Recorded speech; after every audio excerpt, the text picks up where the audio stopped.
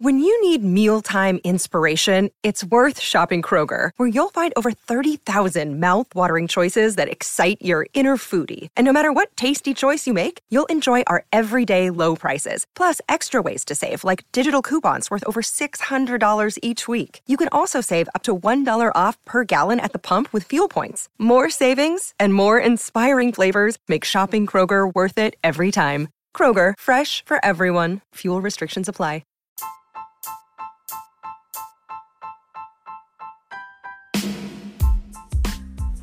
Hey there, welcome to The Tint. I'm your host, Scott Fellman, and it's time for another foray into the world of aquariums from a slightly different perspective.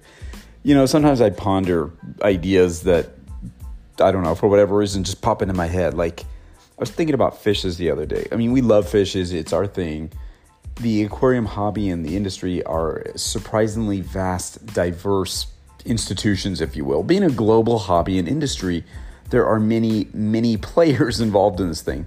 Have you ever stopped just for a moment and contemplated just how many fishes are bred and collected each year worldwide, which end up in the ornamental tropical fish trade? I mean, it's a lot. And when we talk about breeding of tropical fishes, we're not just discussing the big commercial hatchery level, mind you. We need to take into consideration basement breeders, advanced hobbyists, and even the casual dabbler in the hobby. You know, cichlids, guppies, catfish, tetras, barbs, and thousands of species in between. It has to be a pretty staggering number, doesn't it? Where the mind really blows is when you think about just how many fishes are being produced and collected versus how many people are in the tropical fish hobby or simply keep tropical fish, worldwide. I read somewhere that in, I think it was 2012, a study concluded that 1 in 10 British citizens keeps tropical fish. Like, wow. And that's just in Great Britain. Consider continental Europe, North America, and the Asian marketplace. I mean, it's even 1 in every 20 or 30 for that matter. Even if it's that, that's still a shitload of people. Yeah, that's a lot of fish too, like tons and tons of fish. Although I can't help but think to myself, where do they all go? I mean, how often do we purchase fishes for our aquariums? Weekly, monthly, more frequently? I mean, how many fishes does the average hobbyist purchase at one time? No one really has stats on this stuff, so if you find the numbers, they're not really too helpful. Now, I'm not trying to write a white paper here with detailed quantitative research data. I'm just pondering. Like most of my blogs and my podcasts, this is a combination of opinion and observation and good old-fashioned fish geek assumptions. However, if we just think about the possible numbers here, it is quite staggering. And that's the point today, to just sort of ponder this concept for a moment. We hear so much about pressure on natural habitats of fishes and wild populations, and I think, managed collecting is good, captive breeding is better, but again, just how many fishes are in circulation at any given time? And this is just fishes. I didn't even mention corals or other invertebrates. I mean, I can tell you from my own experience co-owning a major retail coral propagation importer that we produced many thousands of frags a year in our 15,000 gallon facility here in Los Angeles. That's just frags of corals, mind you. We sold maricultured colonies too. Our focus was on sustainability. We could barely keep up with the demand at times. And we were just one mid-sized company doing this in a field of many in the U.S. alone.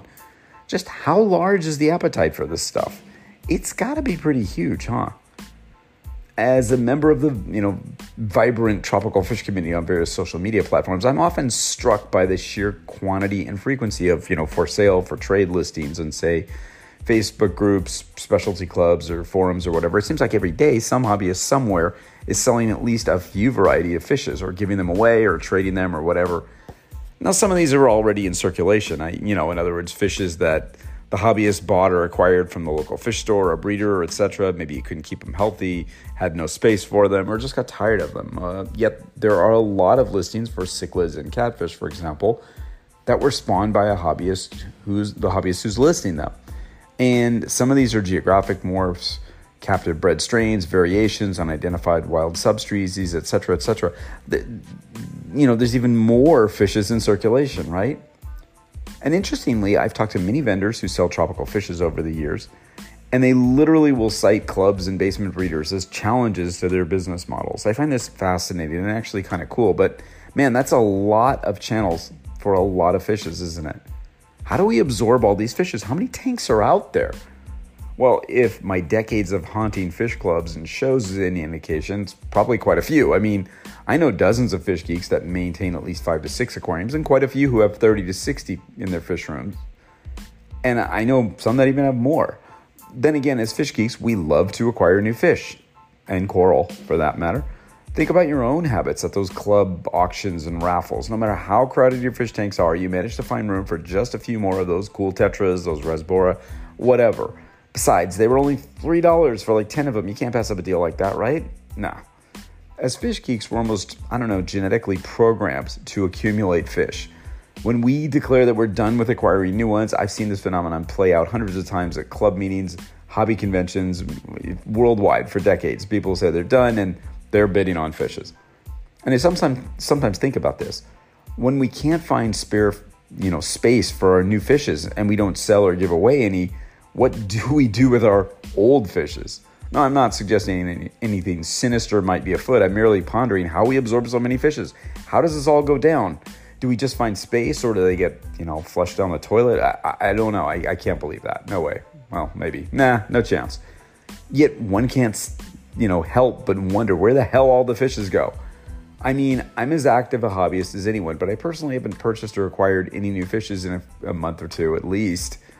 I may be a bit anal retentive in my selection process. I've talked about that before, but there must be a few thousand other fish geeks like me worldwide. So maybe it's just a couple of million of you guys hogging all the fishes, right? It is a big planet filled with, lots of possibilities, right? I guess we purchase a lot of new aquariums each year, and filters and pumps and heaters and additives and plants and wood and even botanicals. And I'm good with that. Totally. But sometimes I still sit back with my coffee and I do the amateur math in my head and I wonder, where do all the fishes, the extra fishes, where do they all go? Who has them? Well, no answers today. Your guess is as good as mine, yet it is pretty interesting to contemplate, isn't it? It is.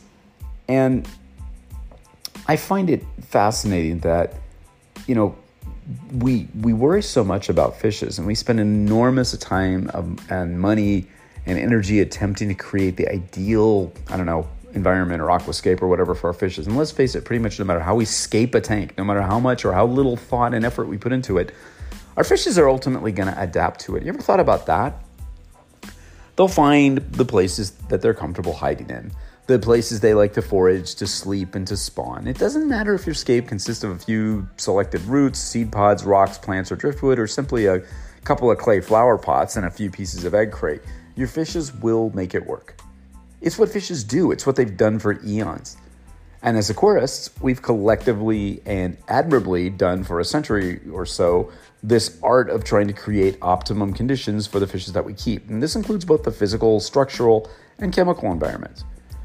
We've talked a lot about the chemical environment vis-a-vis our botanical method aquariums. And let's just think for a moment about the physical, structural environment that we create for our fishes and why we do it. When we're planning an aquarium, we spend an enormous amount of time selecting the right materials, rocks, wood, in our case, botanicals, whatever, to get the right, feel for our aquarium. This is a very enjoyable phase in an aquarium build for sure, but take yourself out of the, I'm going to enter this one in the aquascaping contest and place high mindset for just a second and put yourself in the mind of a fish. Yeah, think like a fish for a moment. I mean, sure, I'll bet that fishes like living in those insanely cool scapes that you see in all the contests. However, they're mainly designed and constructed for the pleasure of humans, right? They're designed for our taste, specifically for human judges who evaluate design based on a set of specific criteria. Iwagumi looks really cool, but I'd hazard a guess that you won't find many of these submerged Stonehenge, features in the natural streams and rivers of the world. I'm just going to go out on a limb and make that speculation. So what about considering just how fishes interact with the aquascape that you create? My suggestion, again, think like a fish a bit more. Really, it might be kind of fun and educational to think about where your fishes are found in the natural streams, lakes, and rivers that they come from, and sort of work backwards from there. I mean, fishermen have been doing this for eons. Why not fish hobbyists? It makes perfect sense because, well, we have a pretty fair collective understanding of how fishes interact with their environment, don't we? I think we do. Let's think about this. Let's look at some features of natural bodies of water where fishes are commonly found, and that might give you some insight into how to incorporate them into your aquascape. I need not discuss flooded forests all that much because I've pretty much written more on this topic than just about anything over the years and talked about it till you're probably sick of hearing it. Suffice it to say, my obsession with these unique habitats is well founded. They're filled with amazing features ranging from tree trunks to root tangles to submerged terrestrial plants and leaf litter, all of which we can replicate in the aquarium in really dramatic fashion. And then there's those flooded Pantanal meadows, essentially grasslands with low scrub brush and plants, which are flooded seasonally, providing this rich and diverse underwater habitat for all kinds of fishes. These habitats, equally as engrossing as flooded forests, are seldom replicated in the aquarium for reasons that I can't really understand. Perhaps it's that dirty aesthetic again, which is throwing us off. Regardless, the fishes make use of the submerged grasses and the vegetation for foraging and spawning all the time. And of course, there's many features of streams and rivers that fishes love to congregate in. Think about how you might consciously incorporate some of them into your next aquascape. Now, first off, a few sweeping generalities. Fishes tend to live in areas where the food and protection is, as we've talked about previously. Places that provide protection from stronger current and above and below water predators. Places where they can create territories, interact, spawn, and defend themselves. Bends and streams and rivers are particularly interesting places because the swifter movement will typically carry food, and fishes seem to know this. And if there's a tree branch, a trunk, or a big rock or rocks to break up the flow, there's going to be larger congregations of fishes present. It's just a fact. So the conclusion here is that if you, at least in theory, if you design your scape to have a higher open water flow rate and include some features like rocks and large branches, you'll likely see the fishes hanging in those areas. In situations where you're replicating a faster flowing stream environment, think about creating some little rock pockets, perhaps on one side of the aquarium, to create areas, of lesser water movement. Your fishes will typically sort of orient themselves facing upstream to catch any food particles that happen on by. So from a design perspective, if you want to create a cool rock feature that your fishes will likely gather in, orienting the flow towards it would be a good way to accomplish this in the aquarium. Now, among the richest habitats for fishes in streams and rivers are so-called drop-offs, in which the bottom contour takes a significant plunge and an increase in depth. And these are often caused by current over time or even the accumulation of rocks, leaves, and fallen trees, which dam things up in the stream a little bit. Extra, you see this in rift lakes in Africa too, right? Yeah, you do. Now, fishes are often found in drop-offs in significant numbers because these spots afford depth, which thwarts the hunting efforts of those pesky birds, typically offers slower water movement, numerous nooks and crannies in which they can forage, hide, or spawn, and a more restive dining area for fishes to have to contend with strong currents. From an aquascaping perspective, this gives you a whole lot of cool ideas, doesn't it? Possibilities. Now, let's say you're saddled with one of those seemingly ridiculous deep tanks, and a drop-off could be a perfect subject to replicate. And there's even commercially made drop-off tanks now. With a little observation of natural habitats, some planning, and a bit of creativity, there's no limit to how effective a recreation of this habitat you could accomplish. Overhanging trees are common in jungle areas, as we've discussed many, many times. Fishes tend to congregate under trees for the dimmer lighting, the thermal protection, and food, insects and fruits and seeds that fall off the trees into the water. And of course, if you're talking about a leaf litter or a botanically influenced aquascape, a rather dimly lit shallow tank could work out really well. Lots of leaves, pieces of wood, and a tree-like root configuration, and some seed pods would complete a pretty cool look. For a cool overall scene, you could introduce some riparian plants to simulate the riverbank as well, a rich habitat with a lot of opportunities for the creative aquarist. Why not create an analogous stream or river feature that's known as an undercut? Pretty much the perfect hiding spot for fishes in a stream or a river. And undercuts, they occur where the currents have cut, as the name implies, a little cave-like hole in the rock or substrate material near the shore.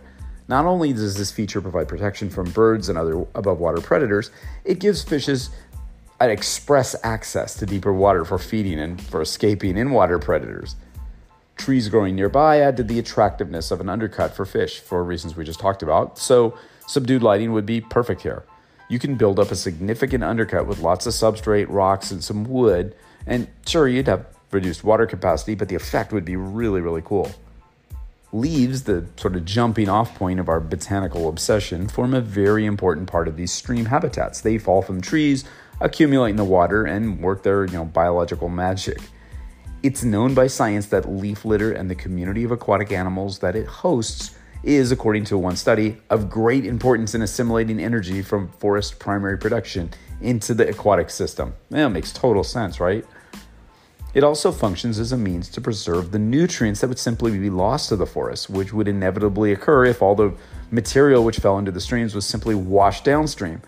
For fishes, crustaceans, and insects that live in the leaf litter and among the fungi, the detritus, and the decomposing leaves themselves, they're very important to the overall aquatic habitat. In the aquarium, leaf litter and botanicals certainly perform a similar role in helping to sequester these materials. As we've talked about before, very briefly, might add, another interesting thing about leaf litter beds is that they actually have structure and longevity, even in several studies that I read on the subject. The accumulations of leaves in various streams are documented to have existed in the same locations for years, to the point where scientists actually have studied the same ones for extended periods of time. Some litter beds form what stream ecologists call meanders, which are stream structures that form when moving water in a stream erodes the outer banks and widens its valley, and the inner part of the river has less energy and deposits silt, or in our instance, leaves. There's a whole fascinating science to river and stream structure, and with so many implications for understanding how these structures and mechanisms affect fish population, occurrence, behavior, and ecology, it's well worth studying for the aquarium and for aquarium interpretation. Now, did you get that part where I mentioned that the lower energy parts of the water courses tend to accumulate leaves and sediments and stuff? Yeah, interesting, right? There's other interesting structures in streams which would be well served to, we'd be well served to study and replicate in our tanks. Now, streams typically feature two interesting biotopes that we haven't really discussed in much detail over the years, and both of which are quite profoundly impacted by the seasonal rains. Pools with slower current and a substrate covered mainly by deposits of leaf litter, detritus, and driftwood, and what are known as riffles, which are defined as shallow sections of stream with rapid current and a surface broken by gravel, rubble, or boulders, with a moderately fast-flowing current and a mostly sandy bottom with tree roots, driftwood pieces, and small rocks and pebbles. And that's home to darter characins, isn't it? It is. These riffles are consistently more significant in the wet season in most of the tropics, where the obvious impact of higher water volumes are present. In the Amazon, for example, you'll find unexpected abundance of some species familiar to us as hobbyists in these riffles. Species like Pyrrolina, Hyphasobricon, and Hemigrammus of various forms, and even some Nanostomus and the Chiliribulus compressiceps. There's a little interesting factoid. Some scientists have postulated that the higher presence of nocturnal predators in the pools adjacent to the more active riffles might increase the number of species that seek refuge in the riffles to avoid them. And Ribulus, which, if you ever kept those killies, they jump like crazy. They usually live in more intermittent pools along the stream edges outside the main stream channels, are normally found at night in these riffles. It's reduction of stress, indeed survival. That's pretty important in the wild, so I imagine it's equally as important in the aquarium. In the end, look, design and build the aquascape that makes you happy. However, if you're trying to create something a bit different, perhaps a little bit more true to nature for your fishes, you might want to take a little field trip to a nearby stream, a river, a creek, a lake, or where fishes and other aquatic animals reside, and observe things from the perspective of how they interact with the features of the environment. You should get outside and do this once in a while. You'll definitely leave with some inspiration, some ideas, and insect bites, of course, and just maybe a slightly different perspective on aquascaping and aquarium keeping in general than you've previously had. Getting a fresh perspective and new inspiration for your hobby is never a bad thing, so thinking like a fish isn't such a bad idea, is it? Yeah, the fishes know it, and you should too. Stay fascinated, stay inspired, stay creative, stay curious, stay unique, and always stay wet. Until next time, this is Scott Fellman from 10 Aquatics. Thanks for spending part of your day with me. I look forward to seeing you on the next installment of The Tint.